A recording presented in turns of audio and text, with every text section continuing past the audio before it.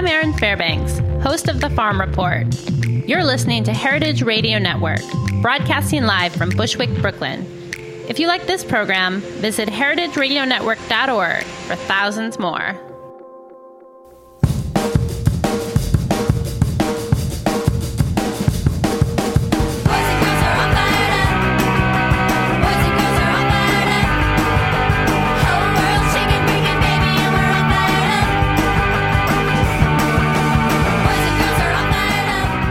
Everybody, welcome to the latest episode of Radio Cherry Bomb. I'm Carrie Diamond. And I'm Claudia Wu. And we're the co-founders of Cherry Bomb, the magazine about women and food.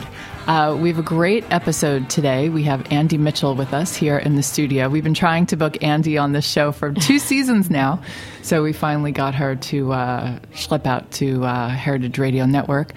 Before we get started with Andy, we want to thank our sponsor, American Express.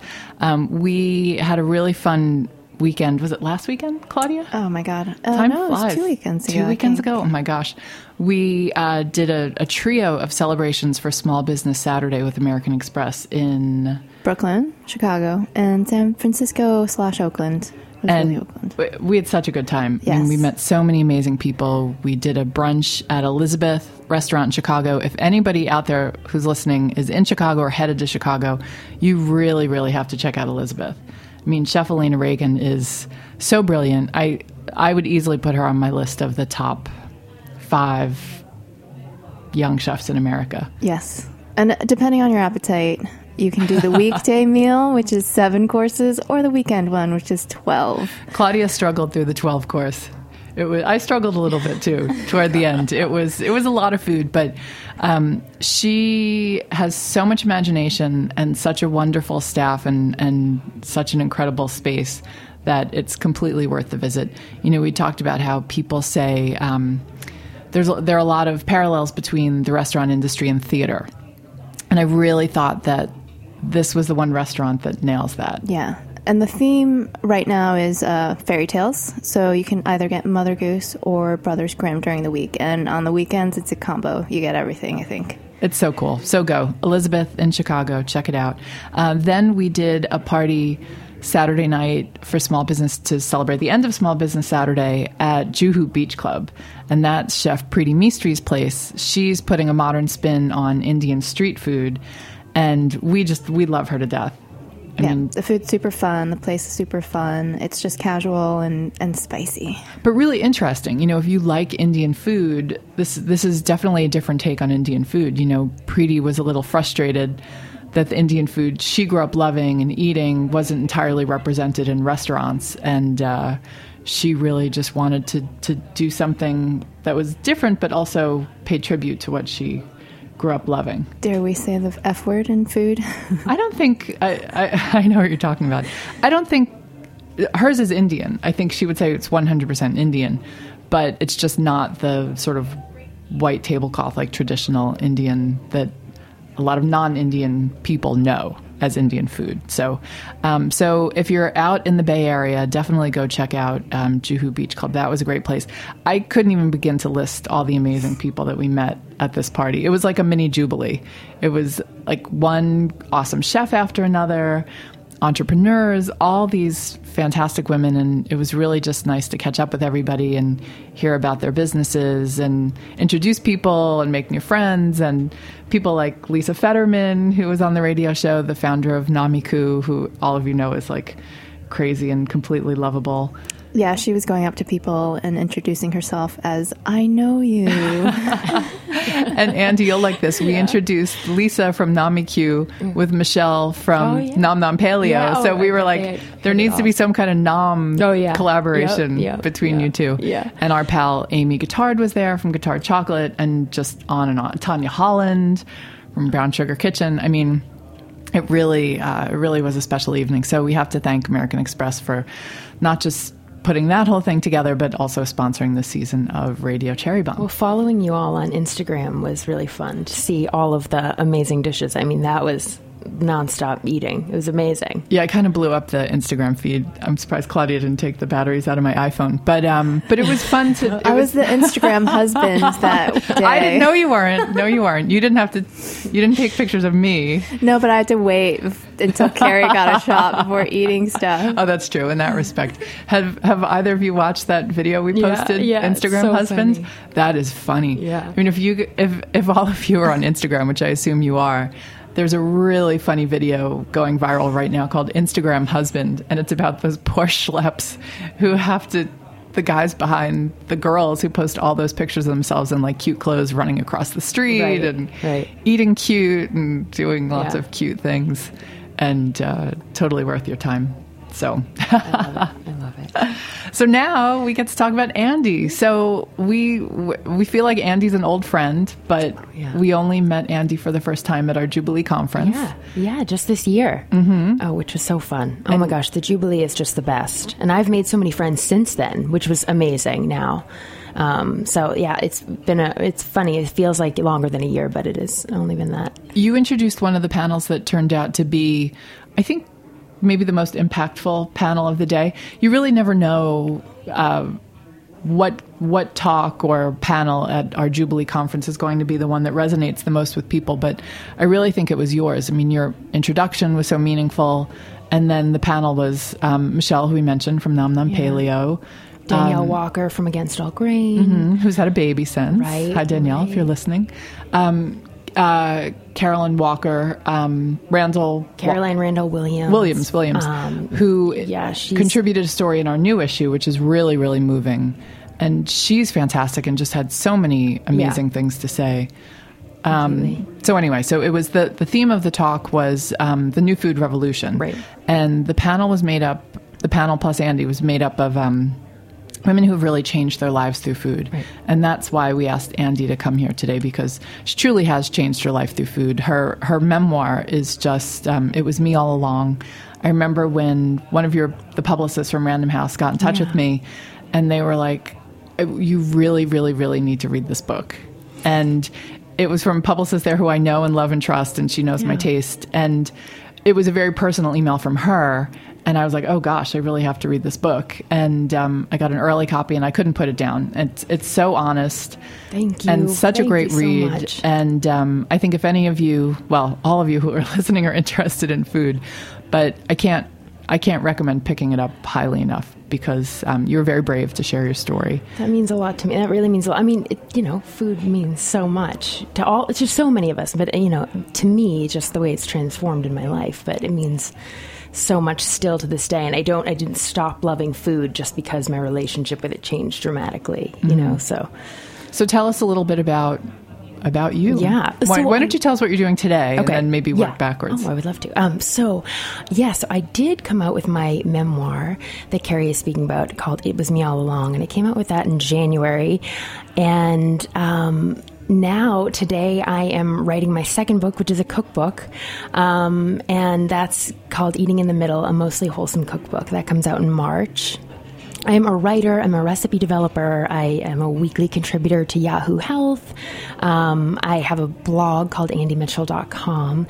So I do all of these things around food, but it's interesting to think about where I was. This kind of leads into the memoir, but it's interesting to think about where I was about 10 years ago today, that I was almost 300 pounds and a terrible emotional eater, a binge eater, had spent my whole life very overweight, the biggest person that I knew always, and kind of had always felt really held back by my weight, had always felt like I was so uncomfortable, so self-conscious that like I had not lived the life I wanted to live. So at 20, I'm 30 now. So at 20, I said, this has to change. So I started eating healthy. I started cooking. I started kind of changing the way that I viewed food, and that mindset shift is everything, and exercising for the first time. And I lost 135 pounds.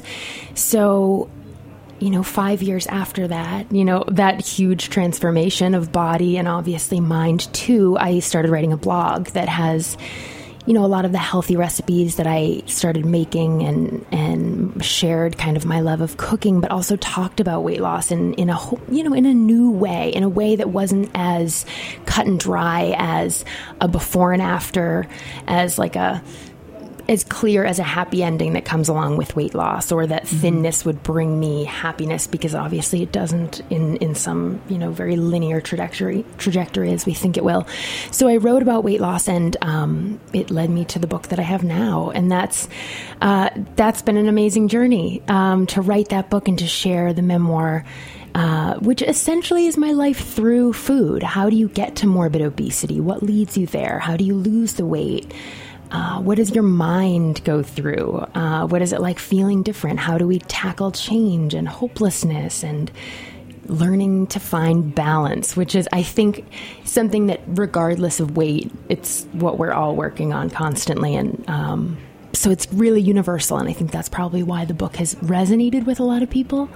So going back to, you said you lost 135 pounds. It wasn't that easy. No, yes. Gosh. So it was lots of ups and downs. And do you want to talk about that a little bit? Yeah. I mean, so on the one hand, it took me about 13 months to lose 135 pounds, which sounds insane when I think about it now. But, losing weight at that time, I was so ready to change. I was so, and I always say, set on fire with motivation. I think when you're ready and you're committed, you can do it. You can set your mind to it because you see a finish line. And I had never lost weight, so I didn't know that maintenance isn't a finish line. So I could kind of sprint there, and I could, put all of my hopes and dreams on this goal-ish weight that I didn't really know. I just shot for a 140-ish number. And I got there and realized, oh my gosh, I'm not sure that how I'm ever going to stay here. First of all, so I had this panic kind of set in of wait a minute, do I have to diet forever if I'm going to maintain this weight?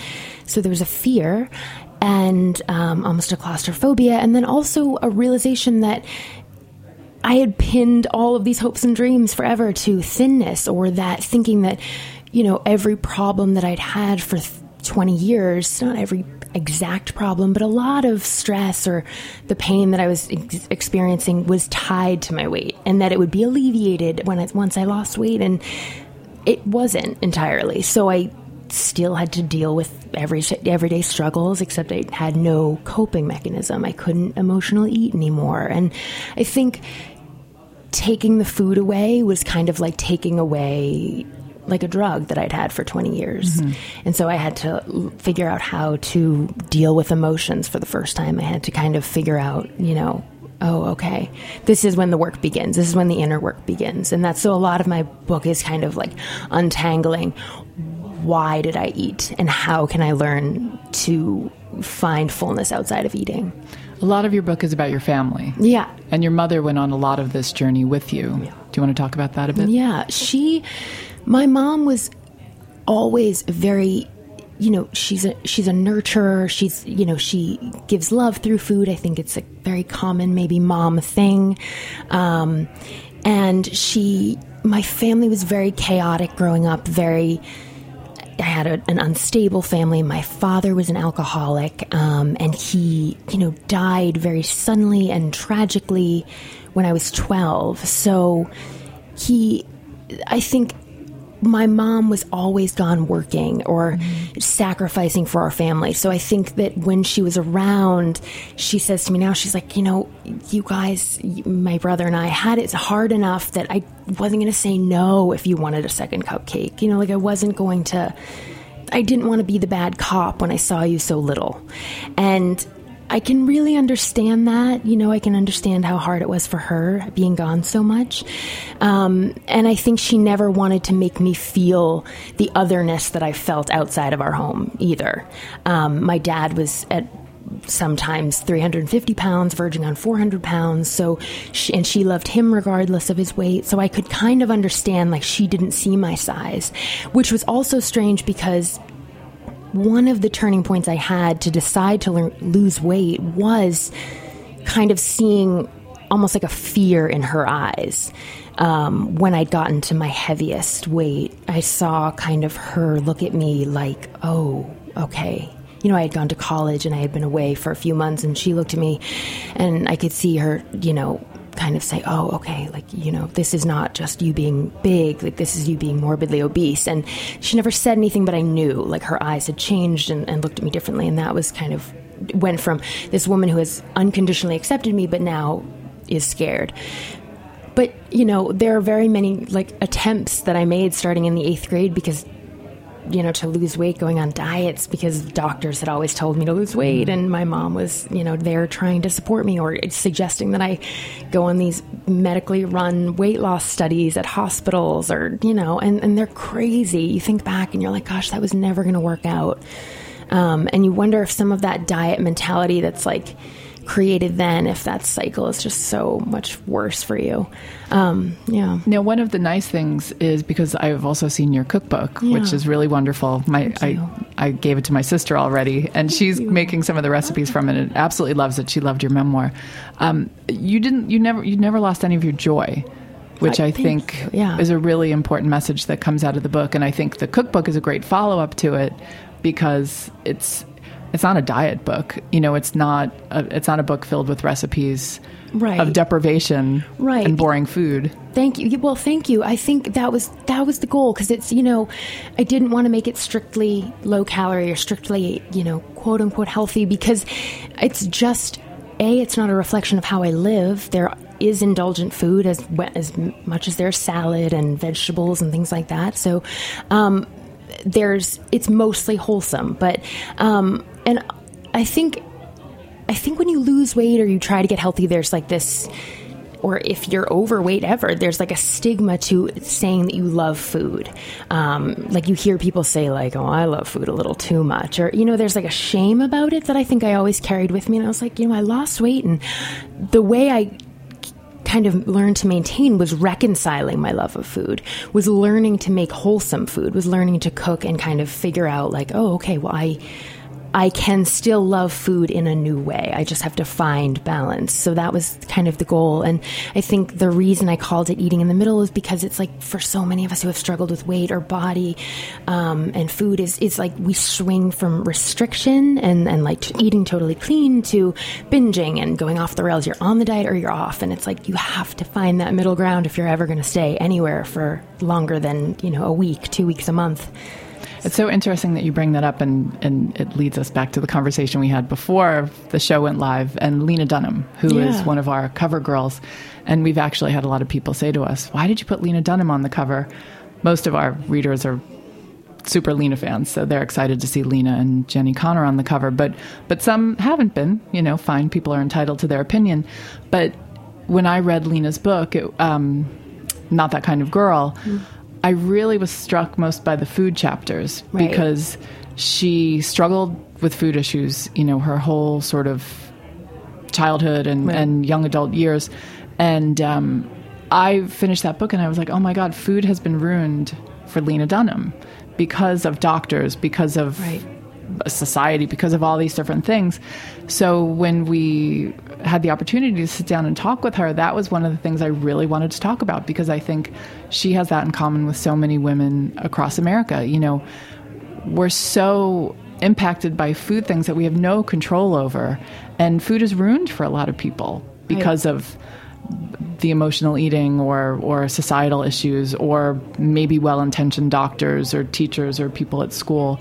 Also marketing, we've seen that movie, Fed Up. Did you see that? Yeah. Oh my God. Oh my gosh. Yep. Those poor families across this country who are the victims of corporate marketing and think because they eat, low carbs, low fat, that they're eating really healthy food, and they're not. They're eating crap that's filled with sugar, that's just keeping them in this spiral. Yeah. So it was really nice to have the opportunity to sit down with Lena and say, so how are things today? And she credits Jenny with getting her a better sort of approach to food, and not looking at food as an enemy and a thing that you have to obsess over. So for those of you wondering, what that story is all about, you can read about that in the new issue. Well, number one, I want to applaud you for I thought I saw some of there are just a few really criticisms of Lena cover, and I thought why would we ever not allow more people to celebrate food? You know, like, I feel like I would be upset if there was just a magazine limited to just like foodies, let's say. I felt like I would classify myself as that person, but I love the fact that you're opening the scope to people, all people anyway. So that's how I feel about it. But aside from that, it's like you realize kind of at a certain point that like acceptance of all things is the only way you're going to get free about food, free about your body. Like if you stop criticizing yourself, you're going to get a whole lot kinder to yourself. You're probably going to end up losing weight that way. If you stop hating food, if you like food more, you know, like if you appreciate the food and you love the food that you're eating, you might end up eating less of it because you're more mindful of what you're eating. You pay attention, you enjoy it more. It feels more special. Like it's a strange kind of sensation we have about like if we shame ourselves and if we hate food, then that will make us thin, and it doesn't work that way. So it's you know, to your point, I think the way out is acceptance. So yeah, I think that Lena brings up a good point. But yeah, and so the holidays are coming up, and everyone loves to indulge over the holidays. Do you have any kind of tips about surviving that period of time? Well, you talked about coping mechanisms. Yeah. I think that go into the holidays, like I just don't like to go into the holidays with kind of this rigid sense of like, we're not going to gain any weight, you guys. I think just recognize like, you know, balance is not like an everyday we reach out like a complete, like we're all like this, you know, everything levels out. You know, balance could be like during the holidays, maybe you gain 3 pounds and then in January to March, you drop those pounds. You know, like I think that you know that you're going to eat some Christmas cookies. You know that you're going to eat more with your family. So I think you can accept that. And I kind of feel like that's a natural part. But know that, I think I kind of go into it like, know that not every day can be the party. You know what I mean? Like that's what I kind of take it as. Like, so I know that I'm going to like Christmas parties this weekend. So like today I'll probably try to eat more wholesomely, you know, that kind of way, and then enjoy it when I'm there. And then the other times when it's not special, like, does anyone really care about lunch? You know, like make it healthy. You know, that's kind of how I don't know. That's my sense. I just feel like, but also just don't be so hard on yourself. Because when you go in with this idea that you're going to stay the same or only gain a pound, it sets you up for failure. And I say that as someone who has done that for like 30 years. So I feel like I have a degree in that business, but yeah, I think, I mean, it's like life, huh? Don't be less accepting of yourself and others. Don't be so judgy. Yeah. Love yourself. Right. Yeah. All of those good things. Right. I just try and think of how I'll feel the next day. Like, do I really need this extra glass of wine?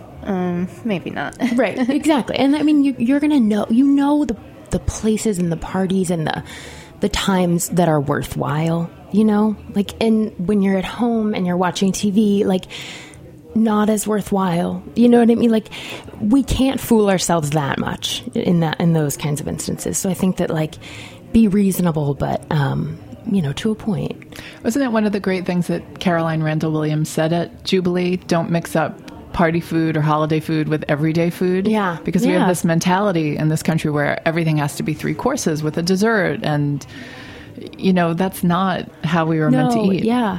I think I love this quote, and it's funny. It's Bethany Frankel said it, but in her book I read years ago, I think it's Naturally Thin. She says you can have everything, you just can't have everything right now. And I think that that's just true. I mean, it's just a way to approach it. Like it's just kind of like if life is a buffet, like you do have to choose. You know, like not every meal can be like a little of this and a dessert afterwards. You know, you just have to make your choices, and that's kind of a nice way to go about it. Yeah, and my favorite thing about the holidays is the leftovers. So don't eat it that night. You can eat it next day. We're super big on leftovers. Oh yeah. Well, yeah, leftovers are great. I love to bring leftovers for lunch at work. Andy, we'd also asked you to read from your book. I would love to. So before we run out of time, why don't we have you read a little bit? Yes.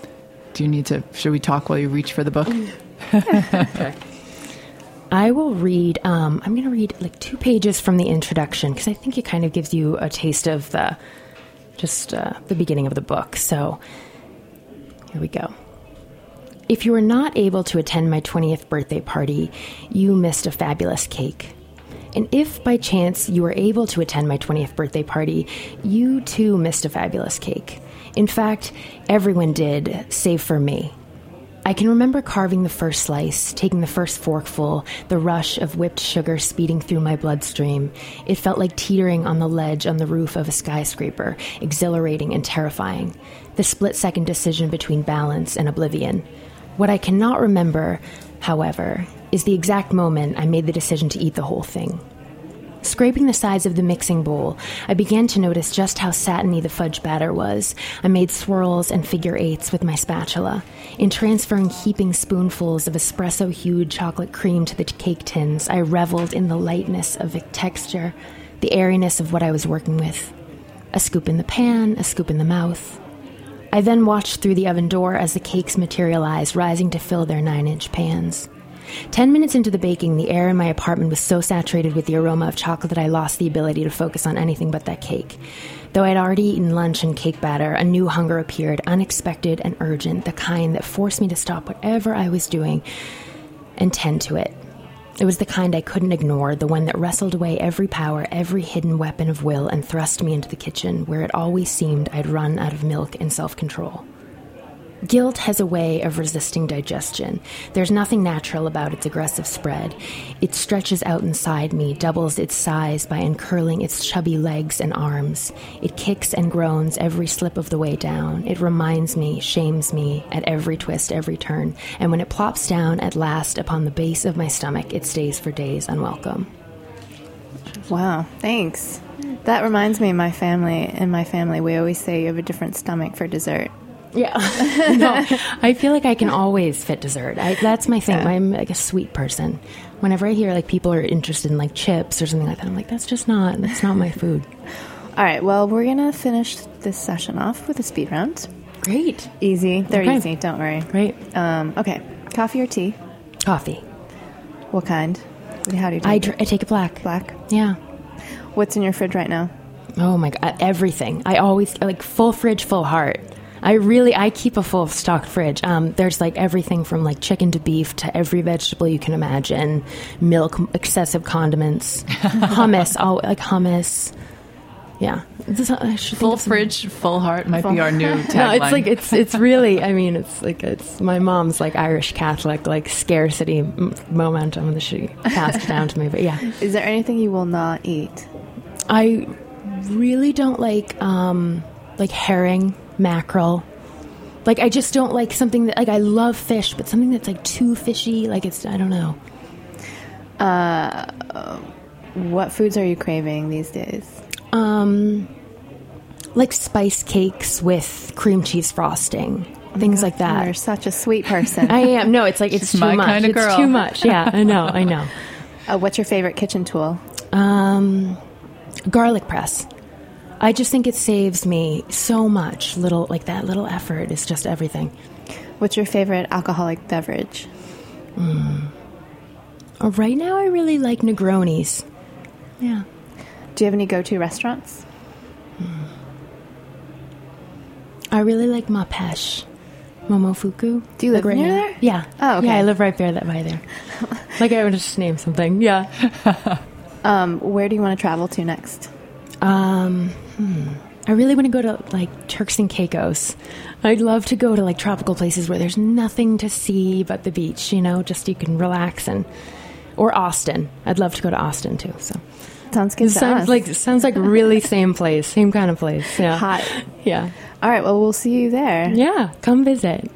Andy, thank you so much for your time. When does the cookbook come out? The cookbook comes out March 29th. Oh, and cool. The memoir, the paperback is available on December 29th, so it's available for pre-order now. I love the book so much, you know that, but really one of my favorite things about that book is the title. Oh, thank you. It's such a profound title. Thank you so much. Did you come up with that? Was it in collaboration? Yeah, I mean, it's actually based on a kind of what led me to get a publisher's eye in the first place. It was me all along. It's just based on the idea that like we have all these perceived ideas that we have flaws and hindrances when we're growing up, and at a certain point you kind of say like, wait a minute, those things serve me. Like those things make me who I am. They make me brave and smart and wise and maybe funny and empathetic. And so I think the book is just about realizing that like who I am and who I was, like I have to reconcile those two and know that they're great. So the book is It Was Me All Along by Andy Mitchell. Andy, thank you so much. Have a wonderful you. holiday. We're going to take a quick station break, and we'll be right back with Yana from the Salo Project.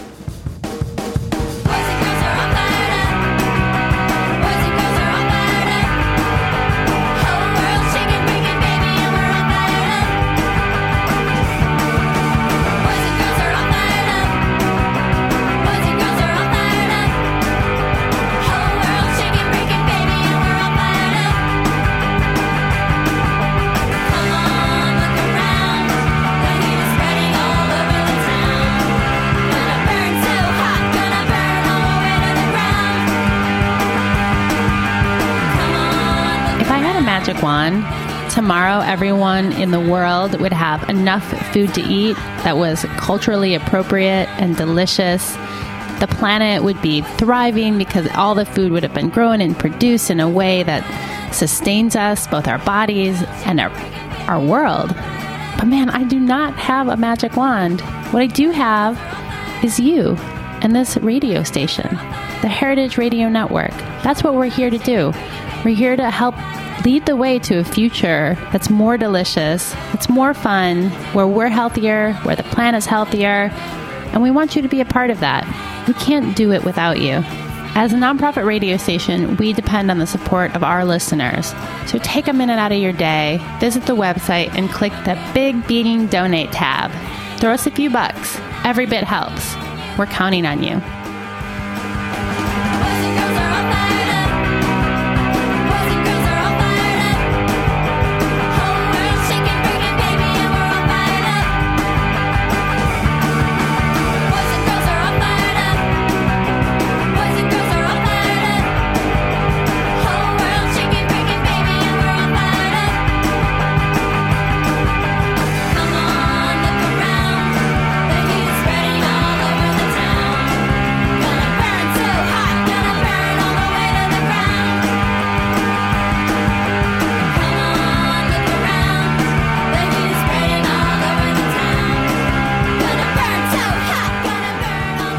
Hi, everybody. We're back with the second half of Radio Cherry Bomb. I'm Carrie. And I'm Claudia. And we are here with a new friend of ours, Yana Gilbuena of the Salo Project. She's here with her friend Victoria, who's hanging out in the back. Yana, I'm so happy to finally get you on the radio show. I'm so happy it was all worked out. I'm so glad to be here. Thank you. So Yana, there's so much to talk about with Yana. You are not a trained chef, correct? No, I'm not. But Yana is of Filipino descent. I'm going to let you tell this whole story. So you basically tweeted at us, and Yes. That's how we got to know you. It's amazing this year how many people tweeted at us and are now our friends. So the power of social media, people. So Yana, tell us your story. So I was born and raised in the Philippines, and I moved to LA when I was 20. Stayed there for 7 years, and I moved to New York about 3 years ago, and I've been a wandering chef or a nomadic chef for 2 years now. And you decided that not enough people knew about Filipino food, so that you were going to do a Filipino pop-up dinner in each state across America. Yes, it was a little crazy. At that time, I was just starting to do my pop-up dinners, and Victoria was the first one ever. It was in a loft at McKibben Lofts here in Bushwick. And I got that through a trade through Our Goods. And we were just like, oh, I'll help you make your table if you let me use your loft for my pop-up dinner. And then it just started from there. And I really enjoyed doing pop-ups. And it just so happened that I was planning the bi-coastal one, like LA, New York, and I got laid off from my real job. So what was your real job? I was doing PR and marketing for a furniture company. Very, very boring. And then I was like, and one of my friends basically was like, oh, well, there's 50 states and there's 52 weeks. Go figure it out. I was like, okay. That's very, very daunting, though. How did you pull it off? I was pretty much flying by the seat of my pants. I mean, do you know people in all 50 states now? I do now. Before, no. It was a lot of like reaching out on Facebook and Twitter and like basically friends of friends and be like, hey, who knows people in Des Moines, Iowa? What's that master spreadsheet? Do you remember that with all the 50 states? And we tried to think of friends in each state and who we could reach out to. Early days of the Salo Project. That's amazing. I mean, when you tweeted at me, and I was like, "Who's this girl tweeting at me?" And I like dug a little deeper, and I was like, "Wait, she's doing pop-ups in every single state." I was like, "You're gonna, it's tough enough." And this is what we need to talk about. It's Filipino food's not even super popular in New York. Yeah. So when you're going to go to some smaller states that maybe aren't as adventurous culinarily, tell us about some of those states. Like, did you tell me there were a few states where you had like just a handful of people who came out, or? Oh yeah, I can tell you which ones. Sorry, North Dakota again. We need to introduce you to Molly Yeh. Do you know who Molly Yeh is? No. You needed a little Molly Yeh in your life. She is a fantastic blogger. She blogs under My Name is Yeh, and she's based out in North Dakota. So next time, we'll hook you guys up. Yeah. Okay. Was it difficult to get ingredients? Did you bring your own stuff, or you bought stuff in each state? So basically what my concept was, I wanted to travel very light. So I actually gave up my apartment here in Brooklyn and got rid of all of my stuff and fitted everything that I wanted to bring with me in one suitcase and a backpack. So I was traveling with my knives and all of that good stuff. And I would source everything locally when I get there. So there's a lot of research that I need to do in terms of like where to go for the farmer's market. What day is the farmer's market? Is there an Asian market here? If so, what kind of Asian? Because there's a lot. So where can I source banana leaves and all that stuff? Because my dinners are set primarily on banana leaves and everyone eats with their hands. So that's like one of the major things that I need to find. Tell us some of the key ingredients you were searching out in each place. So soy sauce is definitely one of them. Fish sauce is another one. Shrimp paste, which we call bagoong. And the other ones are easier to find, like vinegar. I can always substitute cane or coconut vinegar with like distilled white. That's totally fine too. Sugar is a must. And some spices are a little bit easier, like lemongrass, ginger, garlic, and scallions and stuff. So yeah. Don't forget about those banana leaves. Oh yeah, those banana leaves though. Were they hard to find? They were a little hard to find. And my first pop-up dinner is actually in Key West in Florida, and you would think, there's banana leaves everywhere, but no one has it in the markets. So picture this, me and another girl, me with my cleaver, and this other girl with a knife, and we were just walking through the streets of Key West trying to look for a banana tree and hack it down so we have banana leaves. It's one of my favorites. Yeah. What sets Filipino food apart from other Asian foods? I think it's the influence of the other people that have traded with us or have colonized us. So we have a lot of influence of Chinese, Malaysian, Indian, Arabic, a lot of Spanish, and obviously now more American. Because of that, we are pretty much like the original fusion, I would say. And our cuisine reflects our history. Did you learn how to cook when you were younger from your family, or you just self-taught along the way? Well, the funny part is I used to be sent to the kitchen as a punishment when I was a kid. Really? Yeah. That's the first we've heard that. It's like... Usually you're sent to your room. Yes. Well, I was an only child, and I have a lot of energy. I was like super like ADD when I was a kid, so they needed to channel my energy somewhere else.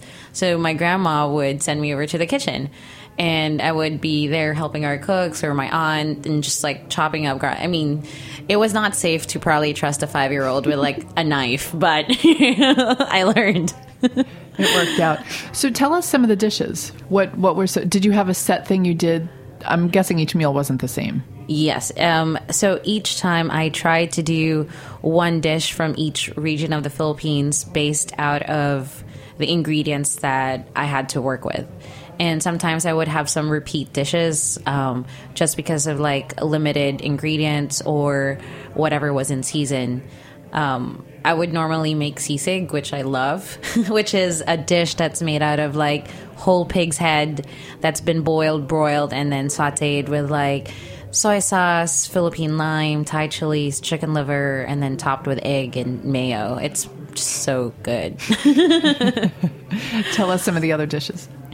So there's also ginataan, which is anything that's based out of coconut milk. Like the soup last night that you had, it was like the sweet one. And then there's the savory one that we use shrimp paste with.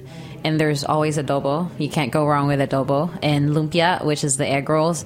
But at my dinners, I try to deviate or veer away from like what Filipino food is normally known for, because I feel like there's a lot of our cuisine that is not being represented out there, and I wanted to showcase like the spectrum or the breadth of our cuisine.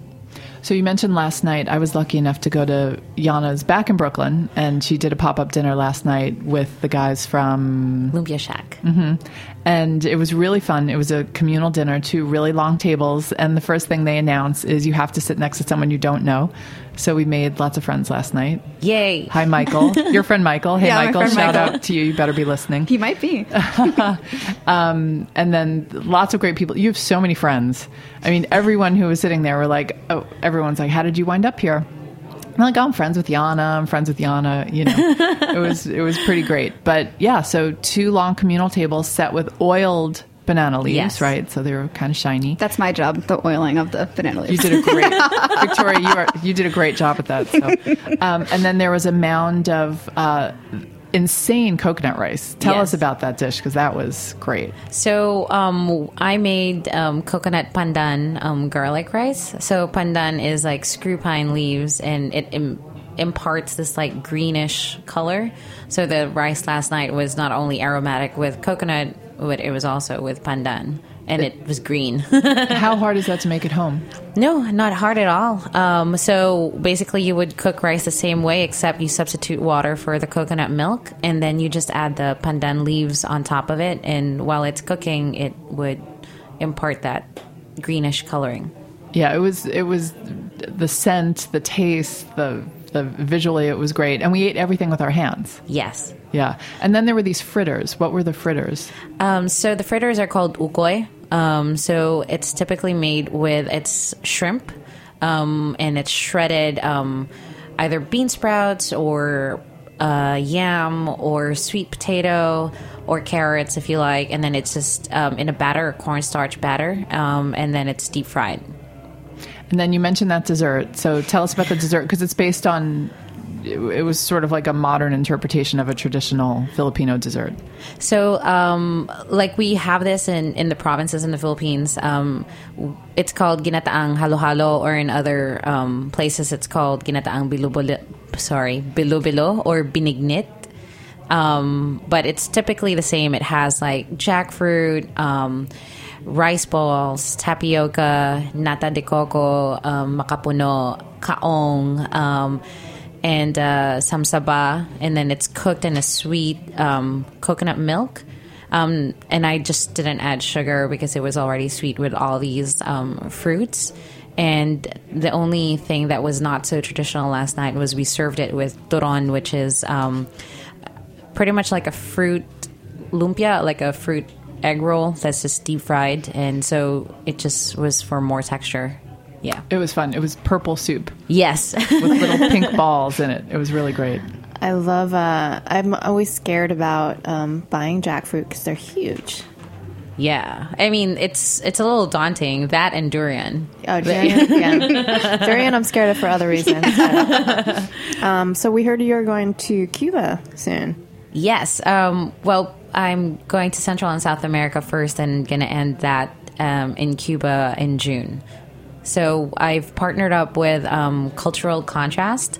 So what they do is they organize culinary tours, and they bring people in. So they contacted me to do one with them. And I thought that was one of the best ways to go see Cuba and also very cool. Be like a nice culinary ambassador and work with the local chefs there, find the farmers and all that good stuff. That's so cool. So people can buy a ticket and go on the trip with you? Yes. So it's like a tour, like a guided tour. Guided tour. And you're I'm going to be the one guiding them. How do you book that?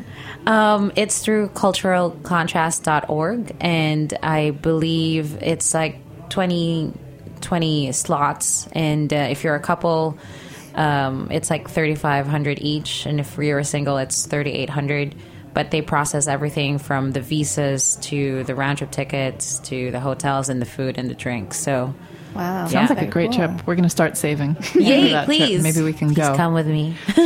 So you did all 50 states. You crossed that off your bucket list. So now you're South America tackling the world, the rest of the world. I think so, because I had no plans of doing so. I think when I embarked on the 50-state tour, was just like, okay, we'll see how it goes. And then I went back home to the Philippines, and I had some time to just think about it. And I was like, I don't think I can go back to having a normal 9 to 5 at all. I don't even know what that means anymore. So when I got back, I did Canada. And then I got back here and I was like, well, what's the next plan? Either I go to Europe, but I was like, well, it's going to be cold. So I'm going to go to South America. You're a smart girl. Thank you. We do have some international listeners. So if any of you out there are listening and you want to hook up with Yana and invite her to your country, that would be great. Tweet at her. Or you're on Instagram too. Yeah, Instagram and Twitter. Facebook, Salo series all across the board.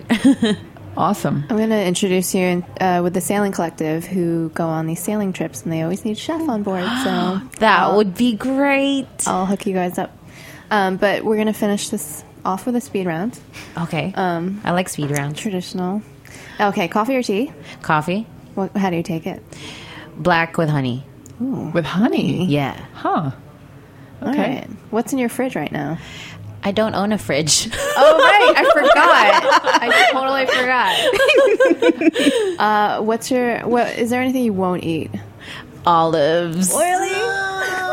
I'm sorry. Olive lovers. Do you have a favorite kitchen tool? I do. And shout out to Nomiku. Oh, cool. Really? Yeah. Oh, Lisa's going to be psyched. Yeah. What's your favorite alcoholic beverage? It is an old-fashioned. I love whiskey. Do you have a favorite food? I know this is a tough one for some people. Well, okay. I love ramen. Yeah, that's good. Yeah, covers ramen. a lot of bases. Yeah. I know you've gone to every state by now, but do you have any go-to restaurants? Ooh, let's see. If I'm in New York, I definitely have to go to this ramen place by Washington Square Park. I don't know the name. I just know how to get there. That's how bad it is. But they have this amazing sushi thing too, along with their ramen. I will find that out and tell you about it. Okay, awesome. What foods are you craving lately besides ramen and pizza? I recently got into a pho kick. So I've been eating a lot of pho too, especially now that I found out that I'm a glutard. So what's a glutard? I've never heard that term. So I can't have gluten, so I'm a glutard. Oh, that's sad. How did you find that out? Process of elimination. Because when I was traveling, I was like, why do I feel so bad? And I was like, what's going on? And then my doctor was like, well, maybe you should, try taking things out of your diet and see what works and what doesn't. And glutard was gluten was the sad. The culprit. A lot of Asians don't even have. Asian cuisine doesn't really have gluten. Yeah. So which is great. Yeah. The last question was where do you want to travel to next? But I think you've already answered that for us. Yes. Is there anywhere you want to go in the world to cook or just to visit? I think I definitely want to go to Antarctica before it all melts. That's a good one. But actually, it would be interesting to host a dinner there. There is an Antarctica cookbook, actually, based on an expedition that went there, and they talk about what foods they made. Ooh. Yeah. That would You'll be have so to get awesome. That book. Before we lose you, where do you get good Filipino food in New York? There's a couple of places that I would definitely recommend. So Jeepney and Maharlika are like good gateway, Filipino food that's very accessible. Would you lose? Just drop. Phone drop. But I would actually recommend going to Queens as well, and just exploring we call them like the turo-turo because you point. Turo means point, so turo-turo is point.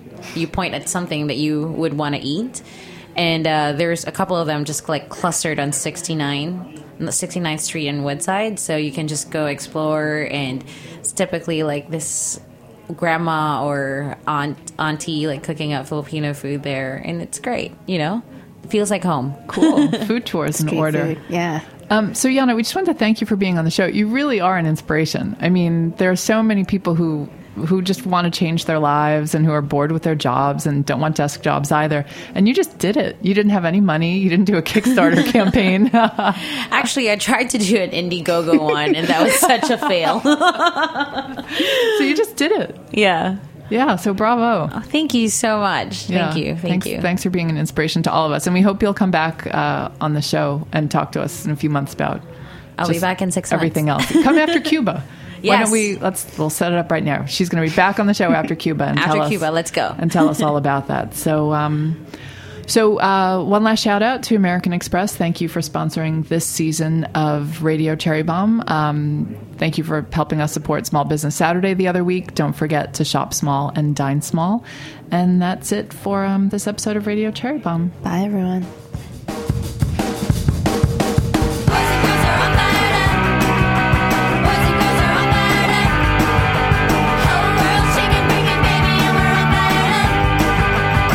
Hi, this is Emily Acosta, producer of Cutting the Curd on the Heritage Radio Network. Radio Cherry Bomb is a joint production of Cherry Bomb Magazine and the Heritage Radio Network. To subscribe or learn more about the magazine, visit cherrybomb.com. You know who I think is the bomb? Anne Saxelby is the bomb. She founded Cutting the Curd, and she owns Saxelby Cheesemongers, which supports artisan cheesemakers in America.